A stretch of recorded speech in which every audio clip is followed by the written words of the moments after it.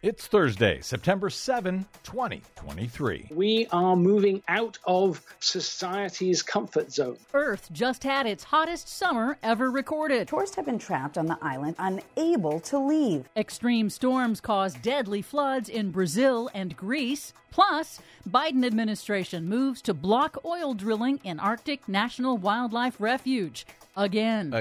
Again? All of those deja vus and more straight ahead. From BradBlog.com, I'm Brad Friedman. And I'm Desi Doyen. Stand by for 6 minutes of independent green news, politics, analysis, and snarky comment. People are not affecting climate change. You're going to tell me that back in the Ice Age, how much taxes did people pay and how many changes did governments make to melt the ice? I'm not going to tell you anything, Marjorie Taylor Greene. I wish you would just go away. This is your Green News Report.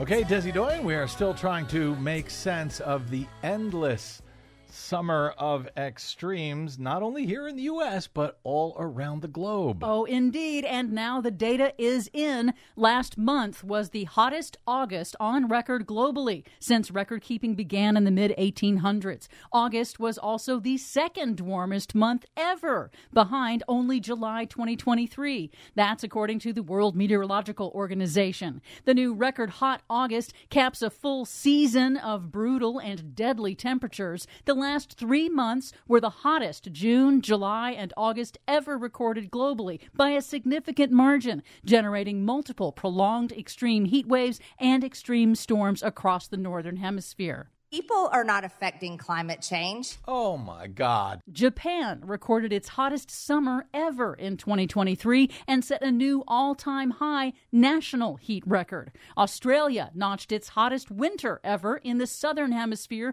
in more than a century of record keeping. In South America, numerous countries also set new all-time high winter heat records. Here in the U.S., 80 million Americans are suffering through yet another record-setting extreme heat wave, with blazing temperatures straining electric grids from Texas to Maine. Hot weather in 9 states forced schools that lack air conditioning to close or be dismissed early this week. According to a recent study, about 14,000 public schools that didn't need air conditioning in the 1970s will need cooling systems installed by 2025. Only if you give a damn about people. People are not affecting climate change. Globally, a new analysis by Carbon Plan projects that by 2030, nearly 1 billion people will be exposed to at least 1 full month of dangerous extreme heat every year.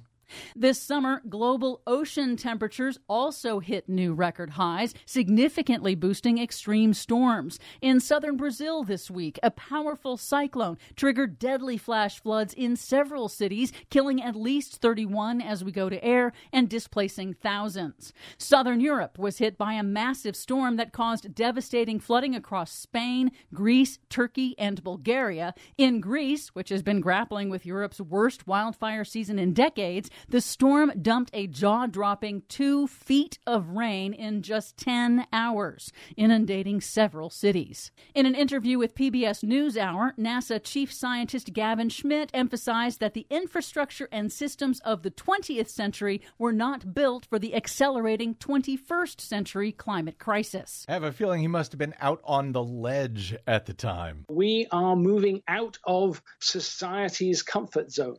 And that means that places that were prepared for a certain spread of temperature and a certain number of extremes are now being hit with larger extremes. They're being hit with higher temperatures, more intense rainfall. And the structures that we have, the infrastructure that we have, is just not being able to cope with that. The World Meteorological Organization attributes the extreme events primarily to human-caused global warming from burning fossil fuels and warned that these records are unfolding before we see the amplifying warming effects of a new El Nino in the Pacific Ocean.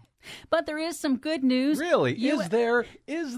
Yes. U.S. federal regulators have halted a Trump-era rule that allowed highly flammable, liquefied natural gas bomb trains on the nation's railroads, pending a new review of the safety of transporting volatile substances that must be kept at extremely low temperatures when shipped. That is good news. And finally, the Biden administration this week moved to impose a permanent ban on oil drilling across millions of acres of pristine Alaskan wilderness. The conservation action does not affect the controversial Willow Project due to a court judgment. In a separate announcement, Interior Secretary Deb Haaland moved to cancel all Trump-era drilling leases that had been permitted in Alaska's Arctic National Wildlife Refuge and restored the refuge's decades-long drilling ban. Protections to be restored to ANWR. Yep. Excellent news. We'll take it. For much more on all of these stories and the ones we couldn't get to today, check out our website at greennews.bradblog.com. I'm Brad Friedman. And I'm Desi Doyen. And this has been your Green News Report. So cool.